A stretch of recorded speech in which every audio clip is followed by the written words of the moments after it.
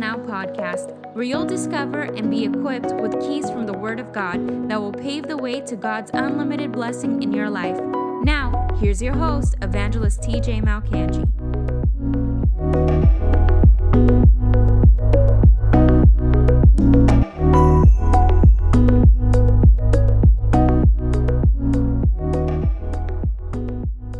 What does the Bible say about generational curses?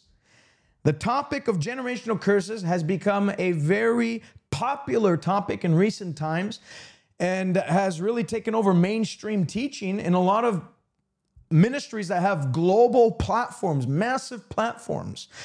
And there's much talk and much, how do I say it? There's much talk and much thrill around this topic at this present time. A lot of people are curious to hear about what the Bible says about generational curses. A lot of people are peeking in curiosity. And so I wanted to bring some clarity as to what the word itself speaks on with reference to curses, and particularly what people have been diving into recently, generational curses.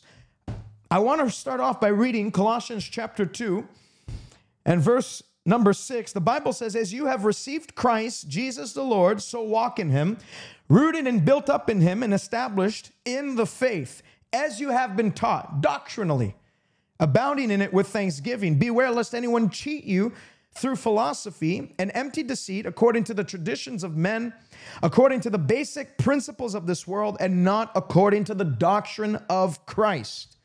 Not according to the doctrine of Christ. Let me read it in the New Living Translation. New Living Translation, Colossians 2:8. "Don't let anyone capture you with empty philosophies and high-sounding nonsense that come from human thinking and from spiritual powers of this world, rather than from Christ," or from the doctrine of Christ. And so I've always made it my aim from this YouTube channel to present people with the unadulterated, unperverted, untwisted Word of God, void of the opinions of men, void of traditional experiences, void of the trendiness of certain topics that may have come up. I've always approached this broadcast with the heart that the Word of God, with the idea, with the priority of making the Word of God the platform upon which we build any doctrine. The Word of God being the litmus test to pass any traditional thought or worldly principle through. The Word of God, I've always said that the Word of God is the standard for our believing and the standard for our Christian practice, how we walk, how we think, our ways. Anything that doesn't line up with the Word, I don't want to have anything to do with. I don't want to entertain. I'll call it out, and we'll call it out biblically. We want to be biblically aligned. We don't want to just come up with things because they sound nice or it's popular. Popularity is not a sign that doctrine is biblically true. The nature of absolute truth and proper interpretation of Scripture cannot be determined by the number of people that subscribe to that thing, or who embrace the teaching, but it must be determined by a correct understanding of Scripture. And so I want to get in that right now. What does the Bible say about generational curses?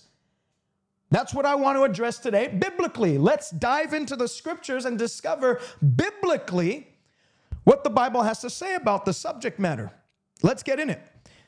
First of all, let's backtrack.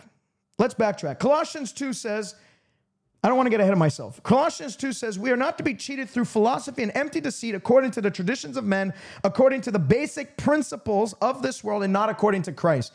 Paul's essentially stating, we can't walk out our Christian living based on what the world is saying, based on what tradition has dictated in the past, but we have to get to what the Word of God says. He says, as you've received Christ the Lord, walk in him, rooted and built up and established in the faith, in the doctrine of the Word of God.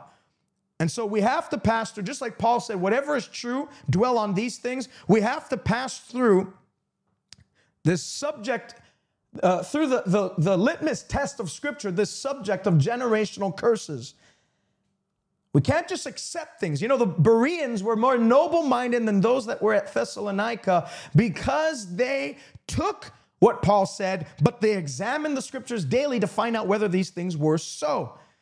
So first of all, before we get into whether generational curses are true or biblical or whatnot, let's identify what does the generational curse doctrine teach and preach to its adherents. Number one, they teach that curses can be passed down from one generation to another due to past rebellion committed by some family member in their ancestry lineage. If divorce, poverty, anger, murder, obesity, or any other type of ungodly pattern is visibly affecting the next generation, they teach that it is because of a curse that needs to be broken that came on because of the wickedness of a past relative and ancestor.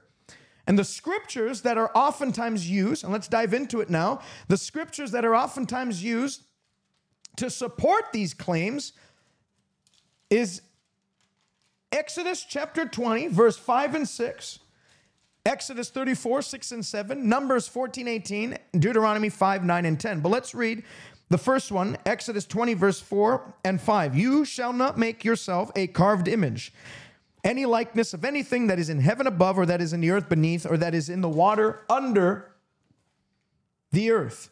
You shall not bow down to them, nor serve them, for I, the Lord your God, am a jealous God, visiting the iniquity of the fathers upon the children to the third and fourth generations of those who hate me, but showing mercy to thousands, to those who love me and keep my commandments. Every one of these scriptures I just listed, Exodus 20, Exodus 34, Numbers 14, Deuteronomy 5, each of them contain the phrase, visiting the iniquity of the fathers on the children to the third and fourth generation of those who hate me. Now, oftentimes that last part is left out. We just hear that God will visit the iniquity and sins of the third and fourth generation. The iniquities and sins of our fathers, our ancestry, to the third and fourth generation. But the verse goes on to say, of those who hate me. And we're going to get into that further on in this broadcast because there needs to be correction to that.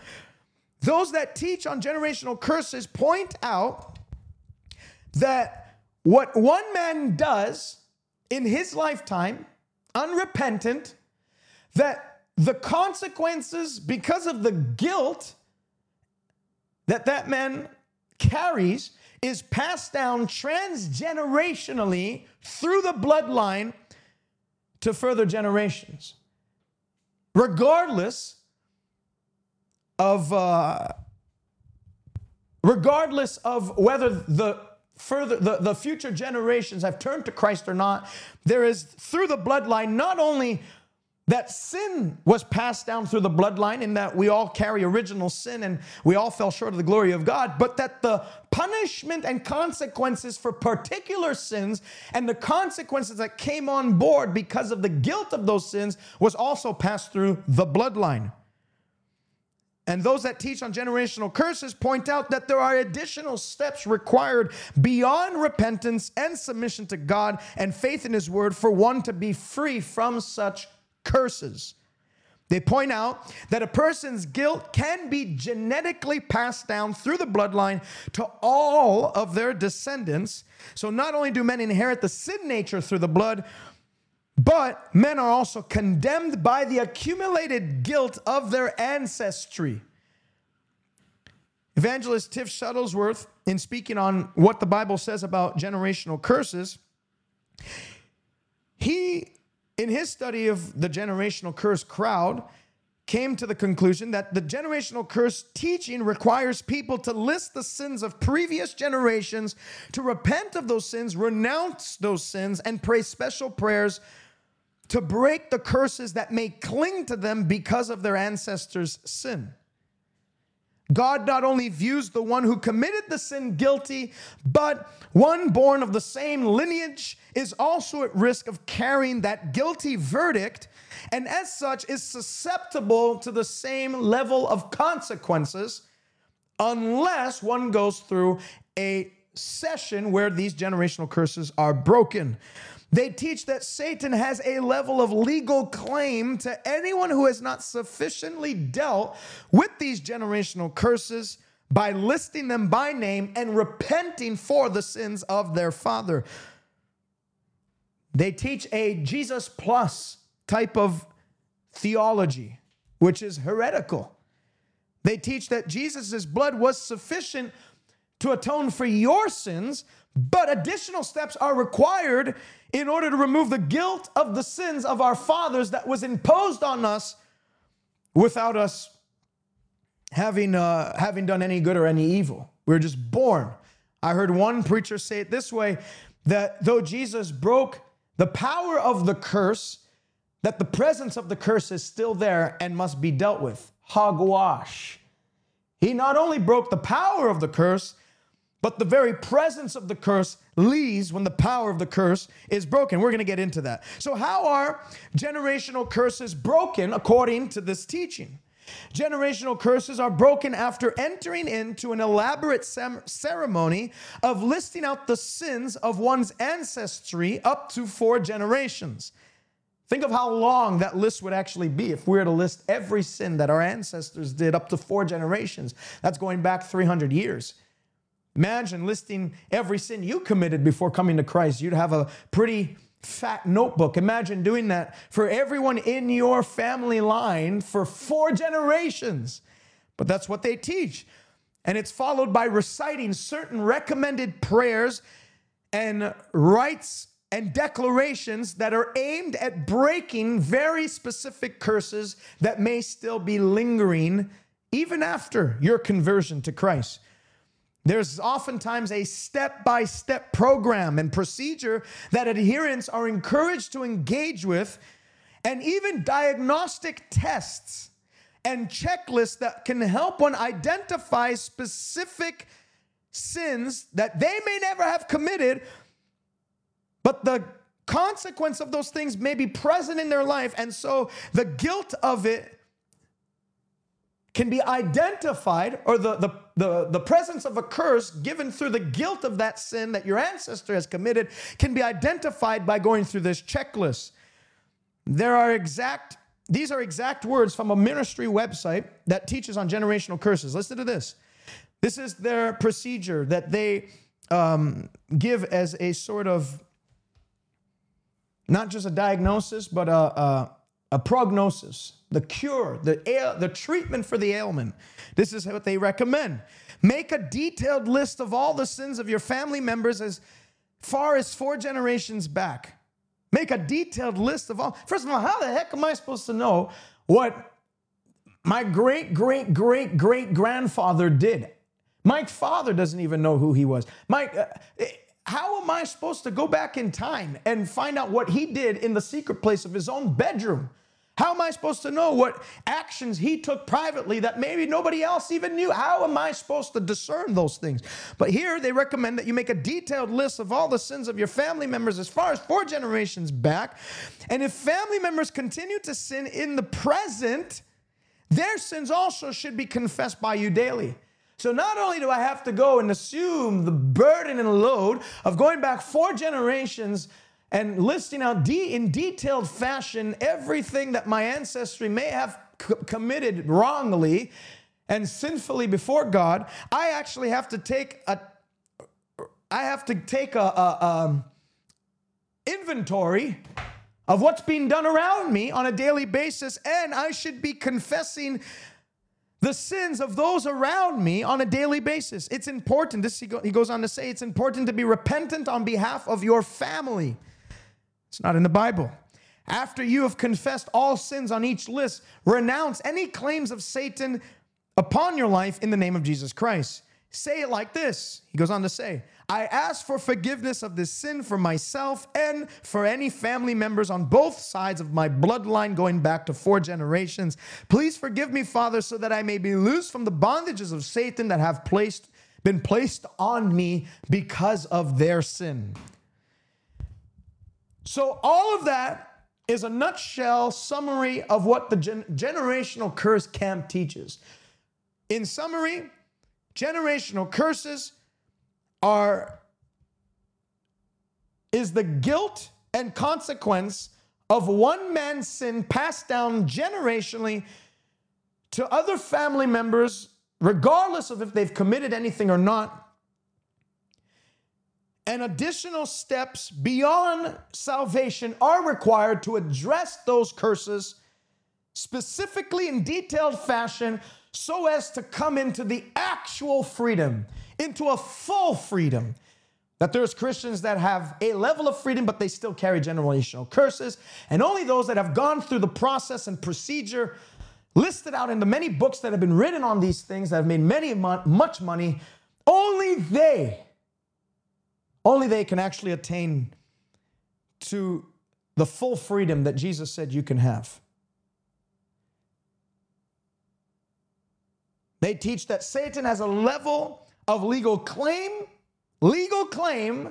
over even a blood-washed Christian as long as they do not address the issue of a generational curse that they may have. So now I'm going to go through, how many points do I have? I have 4 points that debunk the generational curse myth. 4 points that debunk the generational curse myth. Number 1, we're going to read this from the Bible. Because remember what I just read. He visits the iniquities of the fathers to the 3rd and 4th generation who hate him. Let's not forget that. Of those who hate him. Exodus 20, verse 5, the end of a verse. I visit the iniquity of the fathers upon the children to the 3rd and 4th generation of those who hate me. If they hate him, does that sound like someone who's gone through repentance? Does that sound like someone who has turned to God in faith and humility and submitting to his word, keeping his commandments? No, we're talking about people who have learned behaviors from their fathers and from people perhaps in their genealogy and have never made course correction. So in the sense, if someone, with respect to that verse, if someone learns a behavior, a sinful behavior from the fathers, from a grandparent, whatever, alcoholism, and that person engages in alcohol drinking and consumption and does not repent and does not turn away, but carries out the same actions, then yes, that person will have the same consequences that their ancestry had because the cycle of sin hasn't been broken. But the moment the cycle of sin is broken, then God is not visiting that iniquity any longer. And we're going to get into that. Let me not get ahead of myself. Ezekiel chapter 18. Let's read this. Ezekiel chapter 18. And I went hard on this morning, as you can see in my Bible. Because I heard a minister say, quoting this, in defense of his position, believing in generational curses, this is what he said. Ezekiel 18 and verse 2 says, what do you mean when you use this proverb concerning the land of Israel? Saying the fathers have eaten sour grapes and the children's teeth are set on edge. And he says, you see, the Bible, God himself even said that the fathers have eaten the sour grapes and the children's teeth are rotting. What is he saying? There was a proverb, there was a rumor circulating all of Israel, and they were saying, our fathers, our ancestors ate the candy and the children's teeth are now rotten. They're saying, you see, the actions of our fathers can absolutely determine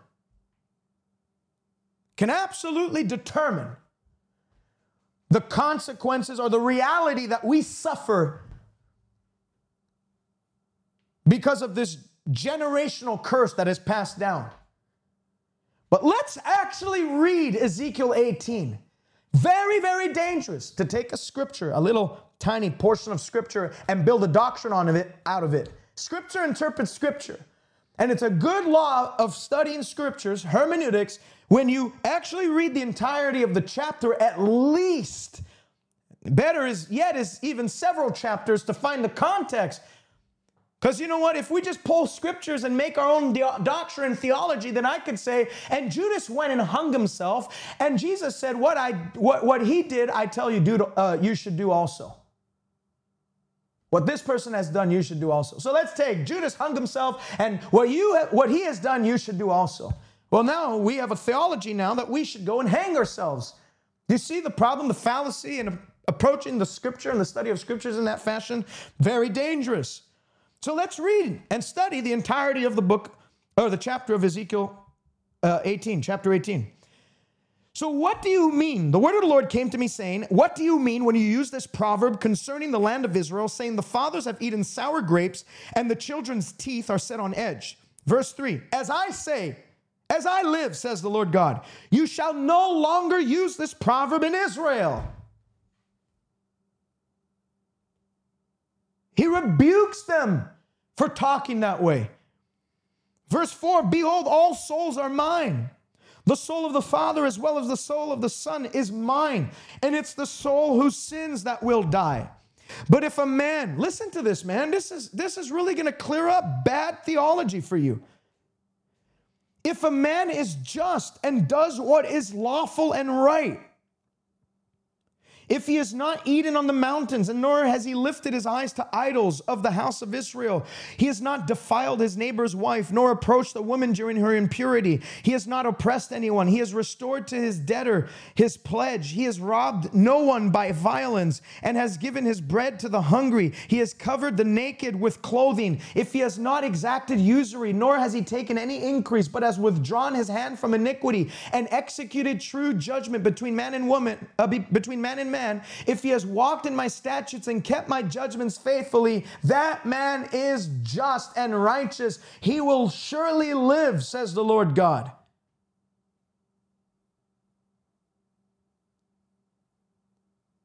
But if he does beget a son who is a robber or a shedder of blood, or who does any of these things, if he has done any of these abominations, he will surely die, and his blood will be upon him. But if, however, he begets a son who sees all the sins which his father has done, remember, generational curses, according to that camp and that line of thinking, come upon people because of the sins of their fathers passed down. The consequence, guilt, and the sin of the father, the penalty is passed down to successive generations, regardless of their actions, that must be dealt with as an issue separate from them coming to Christ. So you coming to Christ means absolutely nothing. It's just step number one. There's a second step subsequent to salvation, whereby we have to enter into some sort of deliverance from these curses. We have to address them, and we have to repent and confess these sins as if we ourselves had committed them. But the Bible says, if, however, he begets a son who has seen the sins of his father and considers but does not do likewise. See how everyone's popping off. They don't like this. I know a lot of people that follow me. I know. I'm not stupid. I know what preaching a lot of people are exposed to. And I know the teaching that's circulating YouTube right now. I know it. I know the books that are being published. I know it. But at the end of the day, I don't care about experience. I care about doctrine. And if your doctrine violates experience, then your doctrine is wrong. It's wrong. I've heard people say a man with an experience is not at the mercy of a man with a doctrine. Bull. Because I've heard people experience all kinds of demonic things. New Age has an experience. You're going to say that because he experienced something that his doctrine's correct? Witchcraft carries an experience, but it's in total violation of the teachings of Scripture. So we can't just take experience. Well, I used to believe that generational curse stuff was not good until, I got delivered from a generational curse. What do you mean? It's like saying, well, I used to be salvation was genuine and people got saved, but then I backslid. So I don't know of this salvation stuff. Just because your experience is different from what you've seen in the Bible does not mean the Bible's wrong and you're right. Think of the pride. Think of the pride. I want to get to Scripture. I want to stay close to Scripture. And I know all these people, well, these people can talk like that because they don't do deliverance. These people talk like that because they don't cast out devils. They don't break generational curses. They don't help people. Okay, come to my meeting, see who gets help. Come to my meeting, see who gets help. See the deaf ears that open. See the blind eyes that open. Come to my meeting. And I'm not trying to talk like a prideful person. I'm just saying, don't lace accusations on people that think differently because of their study of the Word. And don't start saying, oh, they don't cast out demons. They never deliver people. They don't help people. Okay, come to my meetings. Come to my crusades. Because I don't just do crusades in little churches that everyone knows how to do the charismatic Pentecostal dance. I do crusades in the inner city where people have never stepped foot in church. And I see demons come out of people, and I've seen people get set free and saved and repenting before God, receiving Christ into their heart.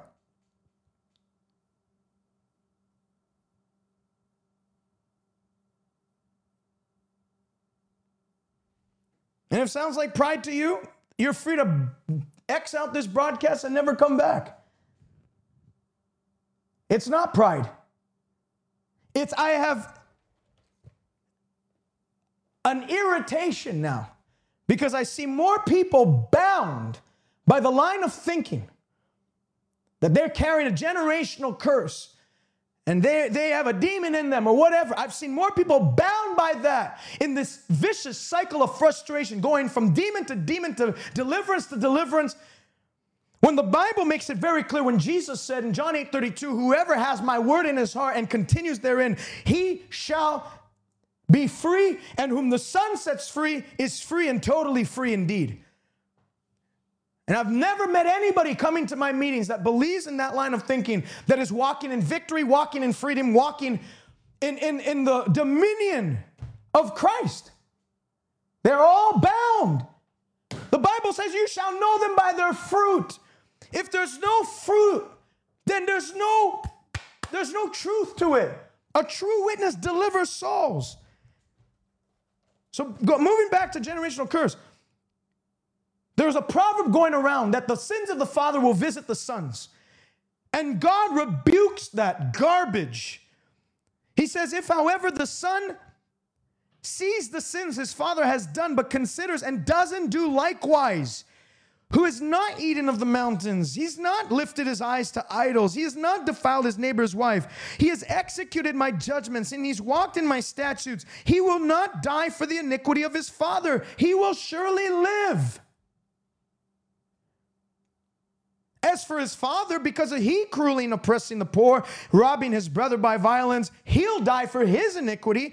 Then verse 19, get this, Exodus 18:19. Yet you say, why should the son not bear the guilt of the father? So they're asking, because you understand, the book of Exodus, Moses is writing. The Pentateuch is a corrective document in a sense. Because Israel had stayed in Egypt for 430 years. They had adopted much of the paganistic cultures. And so Exodus, Leviticus, Deuteronomy, Numbers, all of it was designed not only to bring a revelation of God, but to correct the paganistic mind that they may have adopted because of their time spent in Egypt. And paganistic cultures, even to this day, they have this mind that if you sin against the deity, that he'll strike you dead on the spot, and then he'll kill your lineage, and he'll strike down your lineage and the rest of the family that proceeds from you. They had this idea that God was just like the gods of Egypt. And so when Moses writes Exodus 20 and he talks about you shall have no other God besides me, and then he moves on into saying that I am a jealous God and I do visit the iniquities of the third and fourth generation for those who hate me, meaning if the cycle of sin is not broken, guess what? You're going to reap the constant consequences of that sin. But then he moves on to say, but hey, I do show mercy and compassion to those that love me and keep my commandments. He was actually distinguishing himself from the paganistic gods of the Egyptian culture in stating that I am a merciful God. I am a compassionate God. And if you'll turn to me, I won't strike your relatives. I won't strike your genealogy down. I won't generationally visit you with evil or whatever, like you've heard about in the Egyptian gods. But I'll bring a new lineage to you. I'll bring a new heritage to your family. Hallelujah.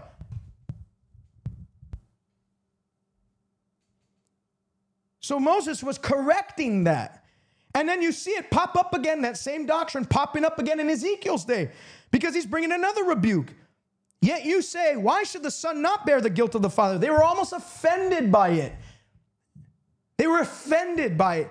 The correction Ezekiel was bringing that, hey, God's not going to visit with curses the son. If the father's the one that committed the sin, he's not going to visit the son with the curse or with the guilt and punishment of his father's sins. And then they ask, why shouldn't they? Why shouldn't he? It's what we've always learned. And remember, Ezekiel, they're in Babylonian captivity again. So they're back in a paganistic culture. So no wonder that type of thinking is coming back. Understand, the whole notion of generational curses and consequences and curses passed down through the lineage is actually a very paganistic mindset. It's a very paganistic belief. And God corrects and he says, because the son has done what is lawful and right and has kept my statutes and observed them, he will live. Verse 20, get this in your heart today. The soul who sins shall die. The son shall not bear the guilt of his father, nor the father bear the guilt of his son. The righteousness of the righteous will be upon himself, and the wickedness of the wicked shall be upon himself. I mean, if you don't believe what I just read, you don't believe the Bible. If after reading that you still believe that there can be generational curses that come on you even after you got blood washed and born again in Christ Jesus, then you don't have a problem with me. You have a problem with the Bible. If you still believe in generational curse teaching after reading that portion of Scripture, you don't believe the Bible. You believe a man's book. You may be believing a man's experience, but I'm telling you, the book itself is very clear on this issue. Those who continue on teaching generational curses, whether they know it or not, they've actually denied the sufficiency of Scripture, because Scripture is not quiet on this. It's very, very loud. Can't get more clear than that. The son will not bear the guilt of his father, nor the father bear the guilt of his son. The righteousness of the wicked will be upon, the righteousness of the righteous will be on himself, and the wickedness of the wicked will be on himself. So number one, debunking the generational curse myth is God does not judge a person for his father's sin if indeed the successive generation ceases to act out the sinful behavior. Ezekiel 18, 1 through 20. Number two, there is not one example of Jesus breaking a generational curse over anybody. You don't read it anywhere. Matter of fact, in John chapter 9, you hear the disciples asking about a man who was born blind, saying, was the curse there at his birth? Was he born blind because of the sins of his father or his mother? Do you remember that story? And Jesus said, neither their sins, but that the glory of God should be revealed. I'm going to work a miracle here in your midst. So they were even in danger of buying onto that generational curse stuff, because they asked, why is this man blind? Is it because of his father or his mother's sin? He said, neither. You're wrong. It has nothing to do with their father and son. Why would their father and mother's sin have anything to do with how they live and how they, their physical body, how it was made? Because he was born blind.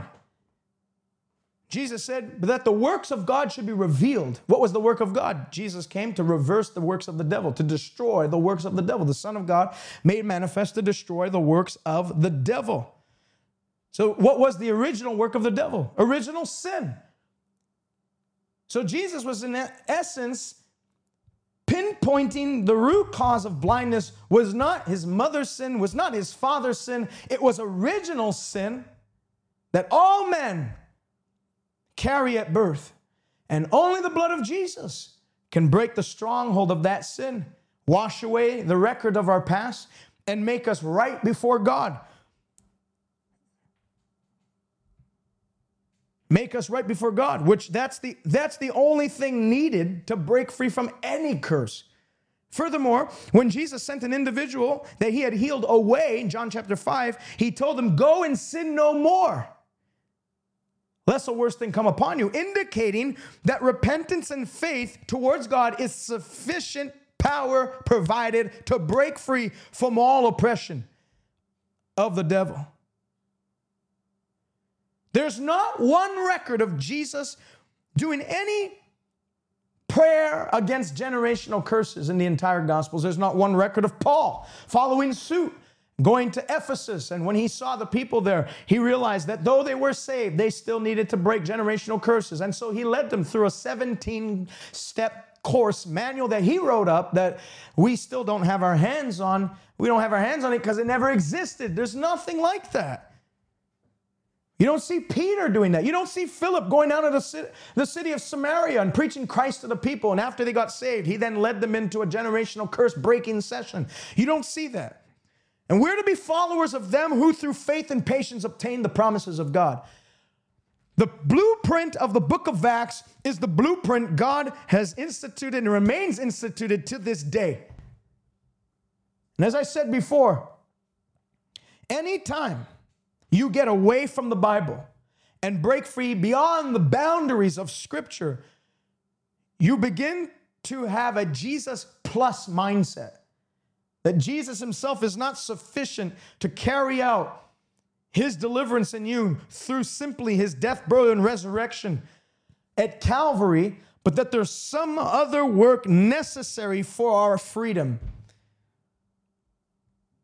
Think of it. You know, Jesus never did deliverance of generational curse. He didn't do any prayers like that. Paul didn't do it. Peter didn't do it. Philip didn't do it. There's no mention of Apollos ever doing it anywhere he went. Also, if the generational curse teaching was true, and that people did indeed carry the guilt, penalty, and consequences of their father's sin, despite having repented of their own sin before God, why is it that Paul, in any of his epistles, never recommends any type of diagnostic system for this? Never has any, if generational curses were truly a fundamental part of the Christian's liberty in Christ, there would at least be some sort of instructional base or foundation so that we can be delivered, and then we can also be, as ministers, more equipped to address it in others. Why isn't there any of it? All the prayers and recommended rituals and all that stuff not found anywhere in the Bible. They're all extra biblical things that people have conceived by themselves. So number 2, there's not one example of Jesus or the apostles breaking any type of generational curse over anybody. Number 3, debunking the myth of generational curses. Generational curse, false doctrine, denies the long-held, biblically established soteriology, doctrine of salvation. When you subscribe to the line of thinking that generational curses truly are a part of life, you deny the doctrine of salvation according to the Bible. What do I mean by that? Colossians chapter 2. Colossians chapter 2. What happens at salvation? Very important to know, because when you understand soteriology, the doctrine of salvation, what occurs when a man is born again, then you're going to understand that it is actually impossible for you to have a generational curse. Colossians 2, verse 14. Actually, let's start with verse 11. In him you also were circumcised with the circumcision made without hands, by the putting off of the body of sins of the flesh, by the circumcision of Christ, buried with him in baptism, in which you were raised with Jesus through faith in the working of God who raised him from the dead. And you, being dead in your sins and uncircumcision of your flesh, he made you alive together with him, having forgiven you all trespasses, having wiped out this handwriting of requirements that was against us, having wiped out the handwriting of requirements that was against us, which was contrary to us, he has taken it out of the way, nailed it to the cross, and disarmed principalities and powers. In the New Living Translation, it says he canceled the record of charges that were against us and took it away by nailing it to the cross. Essentially, you are denying the complete work of Jesus on the cross when you hold to the fallacy of generational curses being a reality in certain individuals' lives. The Bible says he took the past, the handwriting of requirements, the certificate of debt, the record of our wrongdoings, all of our past criminal record that stood against us in the heavenly court system. Jesus nailed it to the cross, and the Bible says he has taken it out of the way. He has taken it out of the way, having nailed it to the cross. That signifies a complete work. Jesus on the cross, the very moment that scripture was fulfilled was when he was on that cross and he let out that final cry, tetelestai. It is finished. It is finished. What is finished? The control, power, curse, and penalty of sin upon those that have received the finished work of salvation that was given to us by Christ Jesus. The control, curse, penalty, and consequence of sin is finished, done away with. Tetelestai is actually a financial term that they used to use, which signified that the man's debt is absolved. The man's debt is forgiven. The man's debt, he no longer has to pay that debt off. He no longer has to pay to amend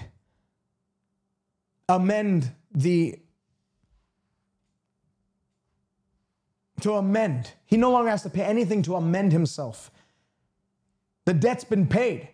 So when Jesus said he wiped out the requirements against us, it's not, I don't care what my ancestry's done. Everything that has to do with my past, everything that has to do with my lineage, everything that was passed down transgenerationally, it stopped with me the moment that I came to Christ. The moment that I received the work, the finished work of the cross, all of that stopped. All of that ended.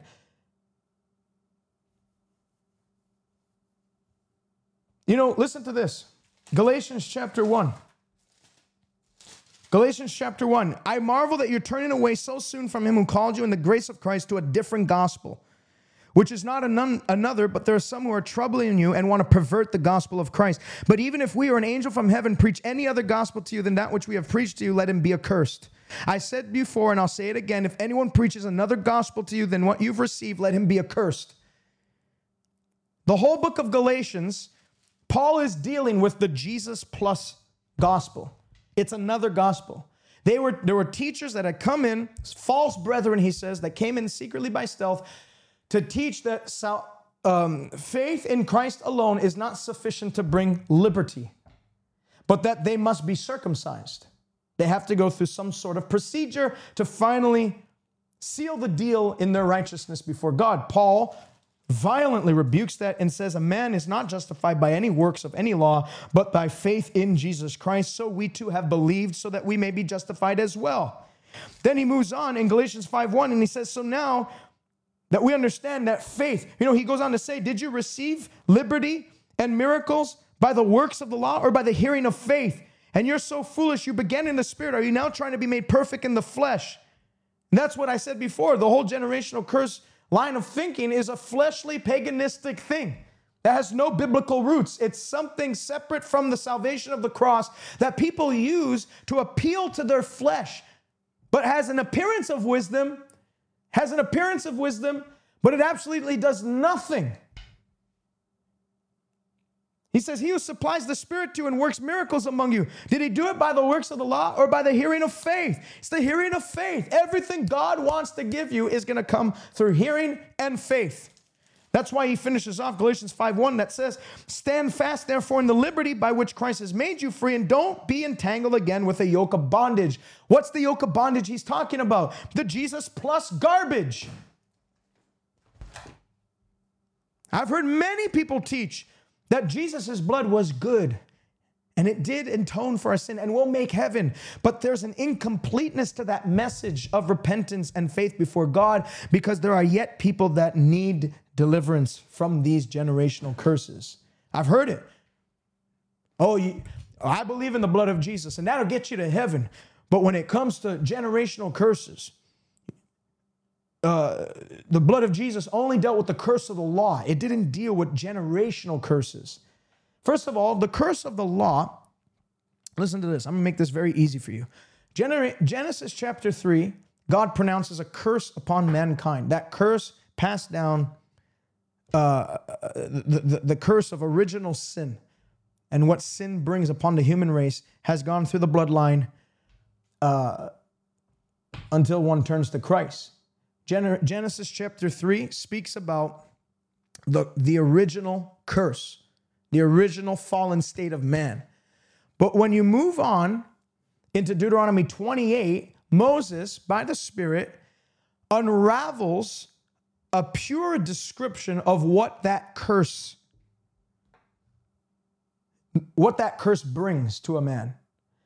Deuteronomy 28, verse 15 through the end of the chapter is an unraveling of what the original curse looks like. We call it the curse of the law, but in essence, it is the consequence of sin, the consequence of original sin.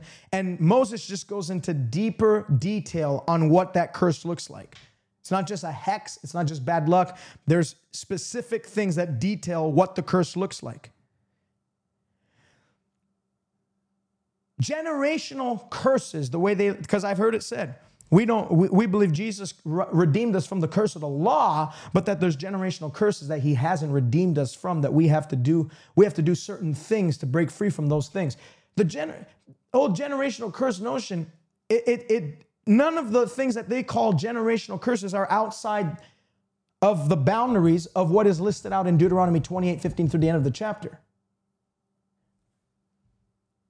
Deuteronomy 28:15 through the end of the chapter is a description of every curse that exists. And it even says, even those curses that are not written in this book of the law, those things will come on you. So it literally is a chapter that describes the entirety of what it means to be cursed. Whether you want to call it generational, curse of the law, whatever you want, the curse is outlined in Deuteronomy 28:15 through the end of the chapter.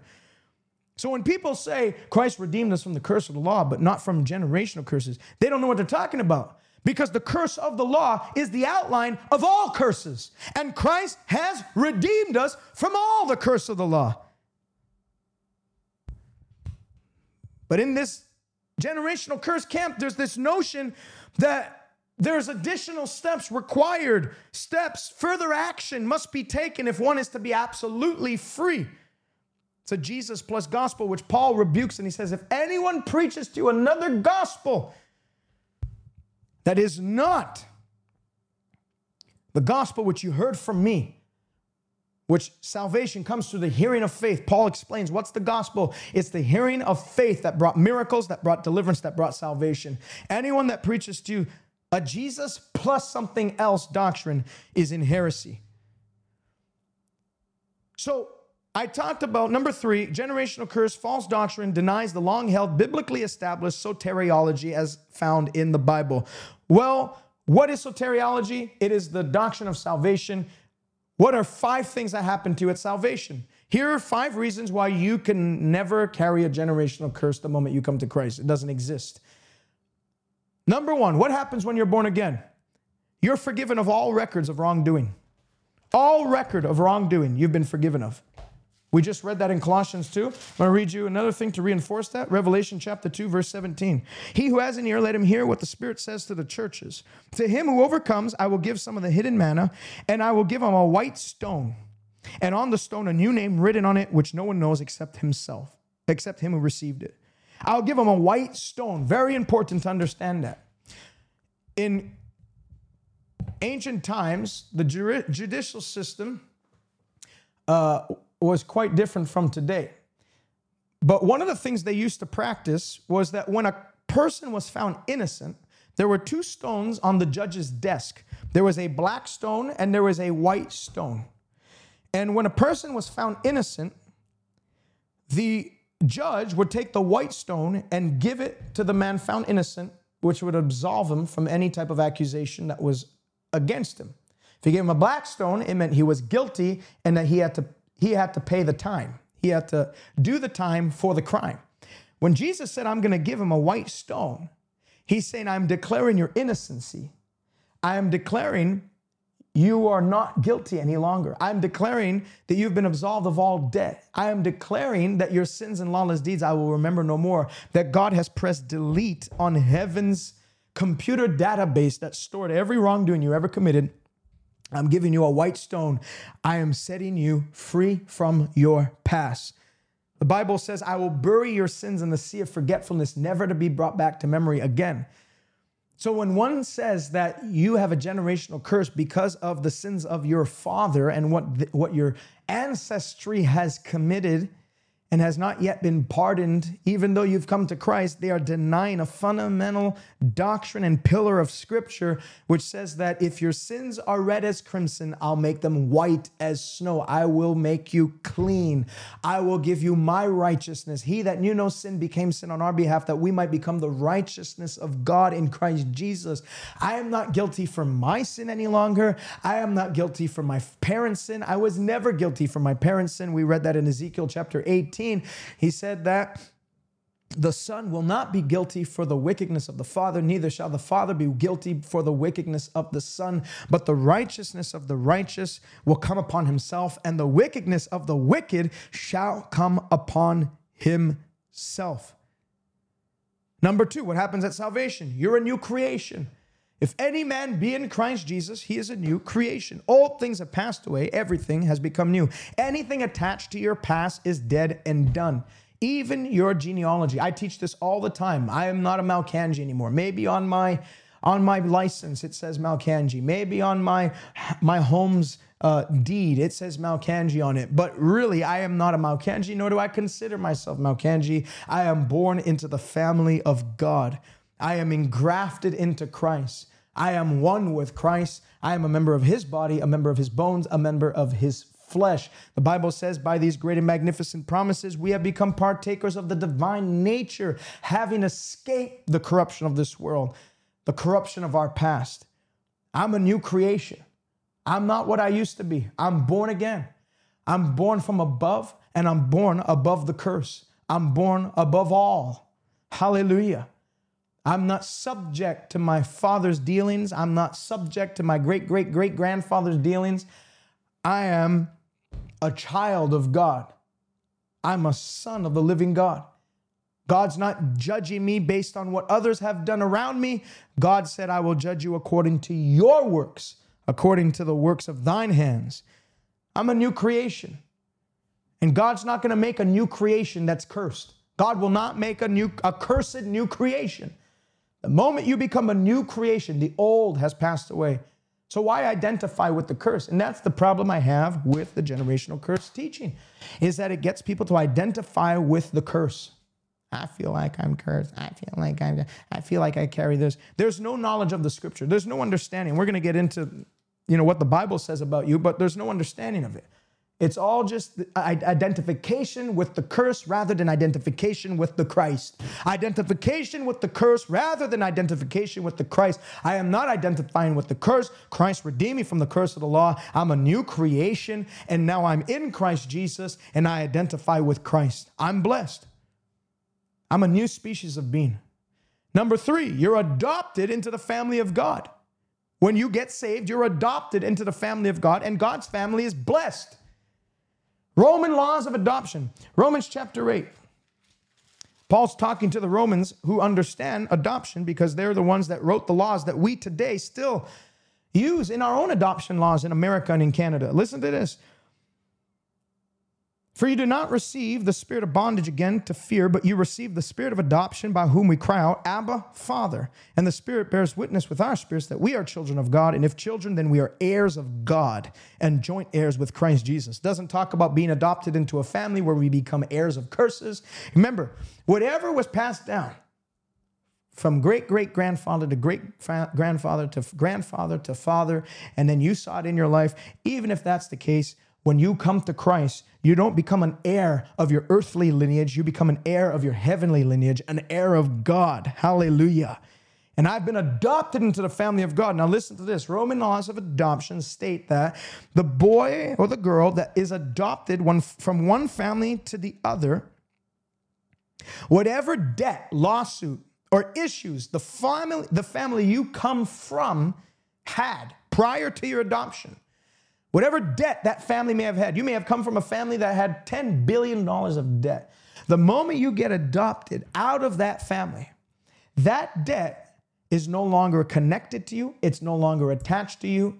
When you come into a new family, it's the resources, the power, the name, the dignity of the family that you come into that you're now associated and connected with. But the family you came from, you have disassociated from not only the name, the family name, but the debt, the power, and the presence of it all. Has no more hold on you. Legally, there's no more legal hold. We were under, the Bible says, Jesus said it, and even John the Apostle said it in 1 John 3. He said, by this, the children of God and the children of the devil are made manifest. That shows you that there are children of God and there are children of the devil. You're either part of God's family or you're part of the devil's family. There's no neutral family. When you were part of the devil's family, then you had to suffer his reign of terror. Then you had to be subject to his curse. You had to be subject to his laws of sin and death. But when you were adopted into God's family, we forfeited our satanic association. The devil lost his legal hold and legal claim on our life, and we've now come into a new family, the family of God, the family of Abraham, and we are now heirs of God, heirs of who God is, heirs of what God carries.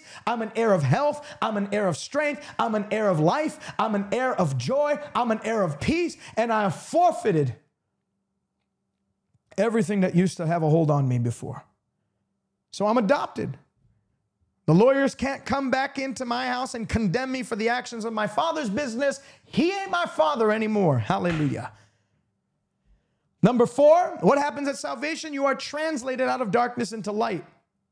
You belong to a new kingdom. You're a citizen of heaven and no longer subject to the devil's judicial system.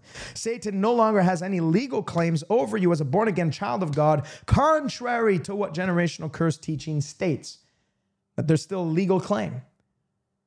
Because you haven't repented of someone in the 3rd generation passed down that did something that's been weaseling its way through the line up into your life. And though you've come to Christ, and though you've repented of sin, and though you've never even committed that specific sin, that thing still dwells and remains in you.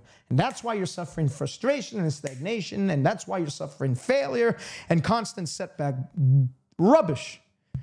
Satan no longer has any legal claims over me. I'm no longer under his judicial system. I'm part of a new kingdom. I'm part of a new family, and God is my judge now. Hallelujah. Number 5, what happens at salvation? You are blessed with every spiritual blessing in heavenly places. This is a big one. Ephesians chapter 1. Listen to this. Ephesians chapter 1. Ephesians chapter 1, verse 3. Blessed be the God and Father of our Lord Jesus Christ, who has blessed us with every spiritual blessing in heavenly places in Christ Jesus.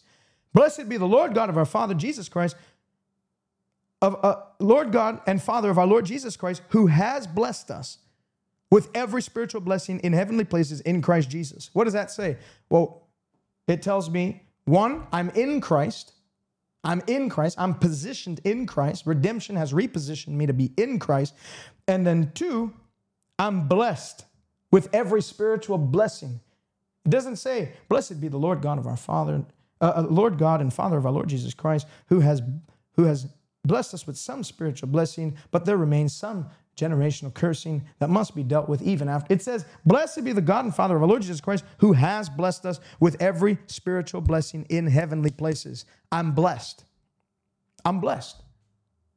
The moment you get saved, you become blessed. You become blessed. Now, whether you choose to believe you're blessed or not, that's another thing. And there's many people that believe they're cursed, and that's why the curse begins to manifest. Because you will have what you say, and as your faith is, so be it unto you. If you believe you're generationally cursed, you will carry a generational curse. But if you believe you're blessed, you'll see that the blessing will overwhelm the cursing, and you'll start to see that manifest in your life. The devil has no power to curse you.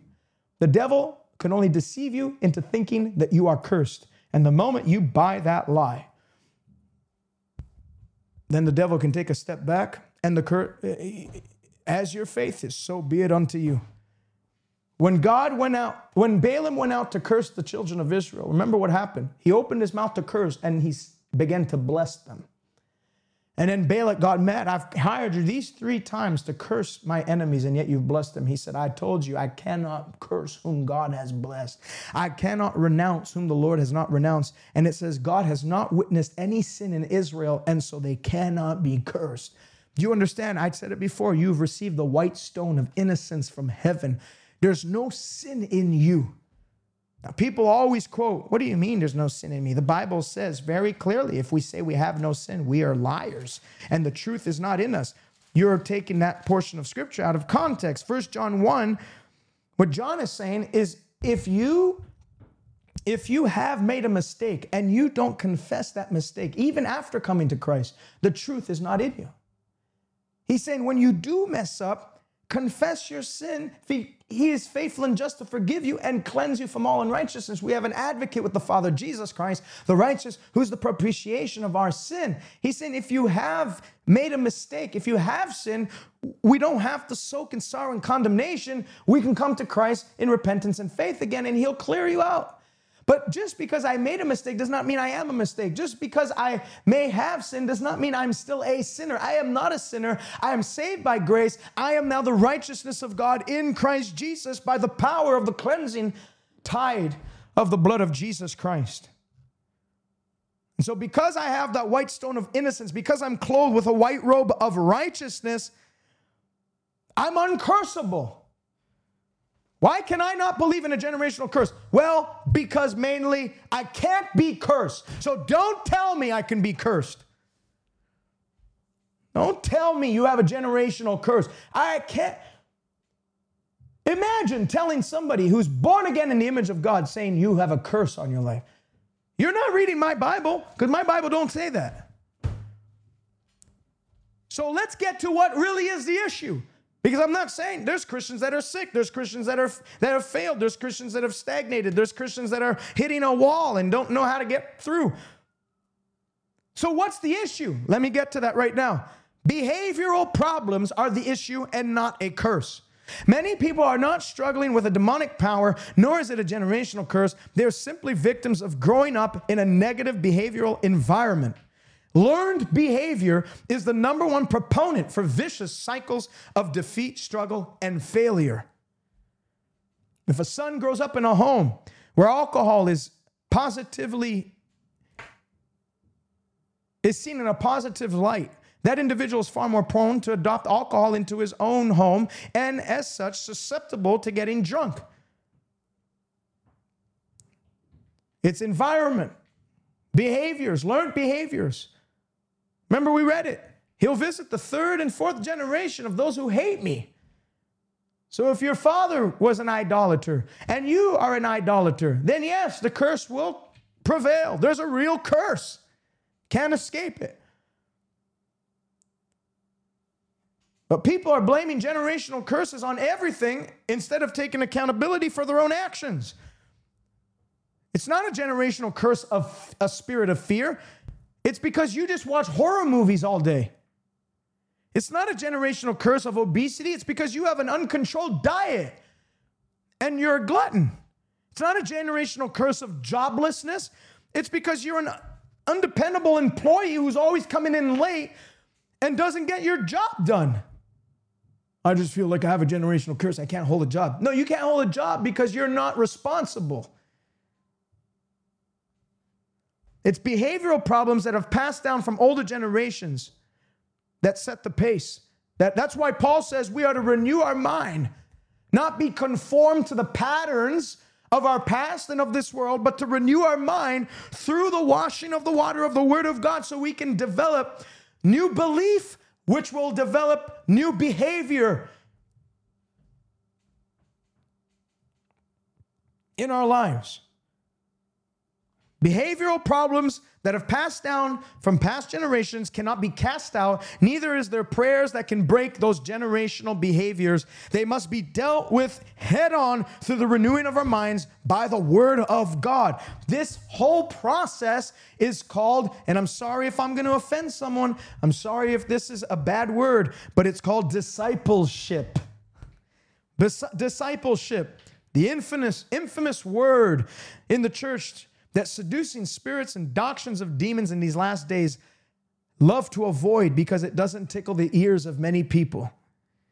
Discipleship and sanctification, a lifelong process.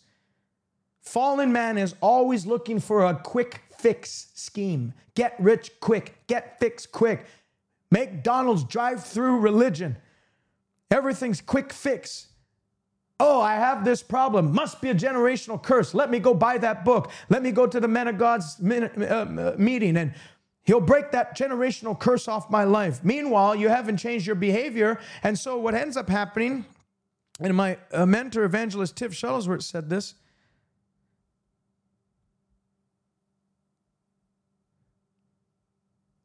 a drive-by exorcism of our character flaws will leave us sorely disappointed when we awake the next morning to find our flaws are still with us. People are trying to get a drive-by exorcism of generational curses and demons, when in actual fact, these problems are rooted in behavioral flaws and the flesh that rises up that we haven't subdued and we haven't crucified. You know, the Bible doesn't talk about generational curses in the New Testament, but you know what it does talk about? Crucifixion of the flesh. And oftentimes these people are left sorely disappointed when they awake the next morning and their flaws are still there. They have momentary, temporary freedom, but the freedom doesn't last. You ever eat fast food? You're full for about 10 minutes and then the hunger kicks back in. It's empty carbs and no nutrition. Generational curse doctrine leaves people the same way. Jumping from conference to conference, buying book after book, trying to discover another unidentified sin of the ancestry that must be dealt with so that the individual can finally obtain a temporary relief of some sort of false freedom. But the Bible and Jesus made it very clear that when Jesus sets a person free by virtue of those coming to believe the gospel message, which Paul said, I'm not ashamed of that gospel message. In it, not in through a deliverance session, not in through a generational curse training session. In the gospel alone is the power of God unto salvation. Whom the Son sets free is free indeed. Anything labeled freedom that is outside of the cross will only give a temporary false sense of freedom, but only the gospel, the true, untampered with gospel, can bring that full 100% liberty. Behavioral problems that must be crucified. You know, Jesus talked about picking up your cross daily. Pick up your cross daily and follow me. Talks about in Galatians 5 that we are to crucify, those who belong to Christ have crucified their flesh along with their passions at the cross. The Bible says we are to mortify the members of our body. Fornication, adultery, idolatry, envy, anger. We're to mortify these things. People are blaming things on generational curses when in actual fact, it's a cycle of negative, sinful behavior that is generating the windstorm. It's generating the windstorm. So I wanted to bring this scriptural. Notice how we started in the Bible, we stayed in the Bible, and we finished in the Bible. Oftentimes you'll see a lot of things that are going out and circulating YouTube and all that. A lot of them have no biblical basis, no biblical foundation. It's all just experience-based. Experience is it may not be at the mercy of an argument, but experience is at the mercy of doctrine from the Bible. Let me tell you. I will never, you know what happens when people say that experience is not at the mercy of your argument when you bring up the Bible to them? You know what they're saying? This is God's word. Here's my experience. They're actually saying, I am that I am. Wow. They're saying, I am that I am. God is the I am. He's not only the I am, but he's the I said. Hallelujah. And what he says goes. And I'm going to subject myself to the living and active, quickened word of God that's sharper than any two-edged sword that will continue to be preached 1,000 years from now if Jesus should tarry. Opinions falter. Opinions fade away. Opinions and people's experiences do not stand the test of time. But you know what does? Forever, O Lord, thy word is settled in the heavens. Settled in the heavens. So I felt to address this issue today because people that are blessed, people that are heirs, like we read, heirs of God, heirs and joint heirs of Christ and his blessing, because of this false notion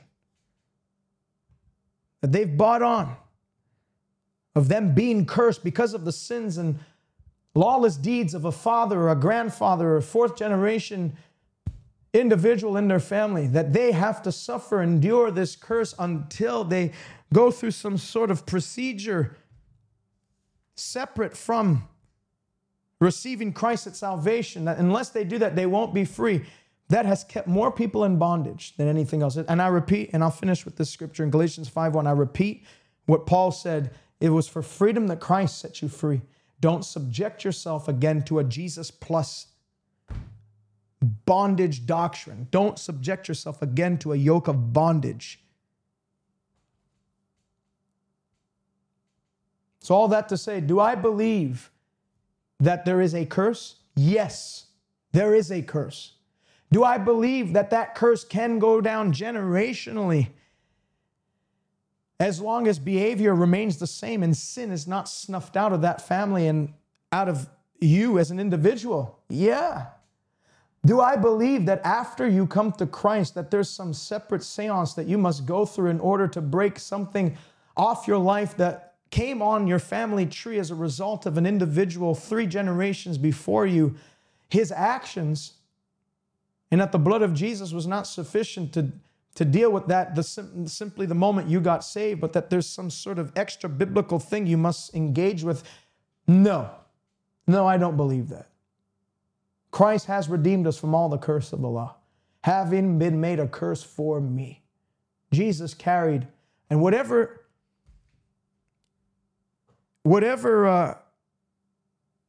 is in your life that it seems like there's a void of blessing and a presence of cursing, and you're discouraged right now, let me encourage you by saying what the Bible says.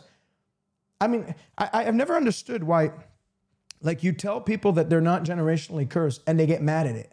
But then I tell them that if there is the presence of some unfavorable thing that came as a result of maybe your negative behavior or whatever, and you've repented of that sin and you've turned to Christ, but the presence, the smell of that thing is still there. Christ has redeemed us from the curse of the law. I mean, it's the best news you could ever get. Can't get better news than that. You don't have to go through 7 steps. You just have to believe. I'm redeemed from the curse, but I'm redeemed to the blessing. Hallelujah. God didn't just call Israel out of the house of bondage. He brought them into the promised land. I'm not just redeemed from the curse. I'm redeemed to the blessing. Hallelujah. Hallelujah. If you're here right now and you've never given your life to Jesus, you need to do that right now. As I said before, the curse will continue on until you come to Christ. Until a man comes to Christ, you're not free from the curse of original sin. Maybe you were saved at one point, but you've fallen back into the miry clay. You've gone back to your old ways. You've adopted old sinful behaviors again, and you've fallen, backslidden from that place of right standing with God through perpetual sin, habitual sin. I'm not saying you made a mistake yesterday and now you feel like you lost your salvation. I'm talking about habitual sin, engaging in a lifestyle of sin. If that's you today, you once had the fire of God and you once had a zeal for the things of God, but now that zeal is snuffed out and you've gone back to your old ways. But today you're looking to come back to the Savior and come back into right standing with God and say, Jesus, I need you to wash my sins away. I'm rededicating my life to you. I'm through living this way. I'm coming off the broad way leading unto destruction, and I'm coming onto the narrow way that leads to life. If that's you and you want to pray this prayer with me, you need to pray this prayer with me. Say this with me. Say, Father, in Jesus' name, I believe you raised Jesus from the dead. I confess Jesus is Lord of my life. Forgive me of my sin. I renounce darkness. I renounce Satan. I repent of sin. And I receive Christ. I am saved. I am healed. I am whole. Fill me with your power. Give me grace to live for you. In Jesus' name, amen. Amen. If you prayed that prayer, I want you to go on my website, salvationnow.ca, and click the link, I just got saved. Click that link, fill out the information on that page. I want to get something to you free of charge as a way of saying, welcome to the family of God. I look forward to hearing from you.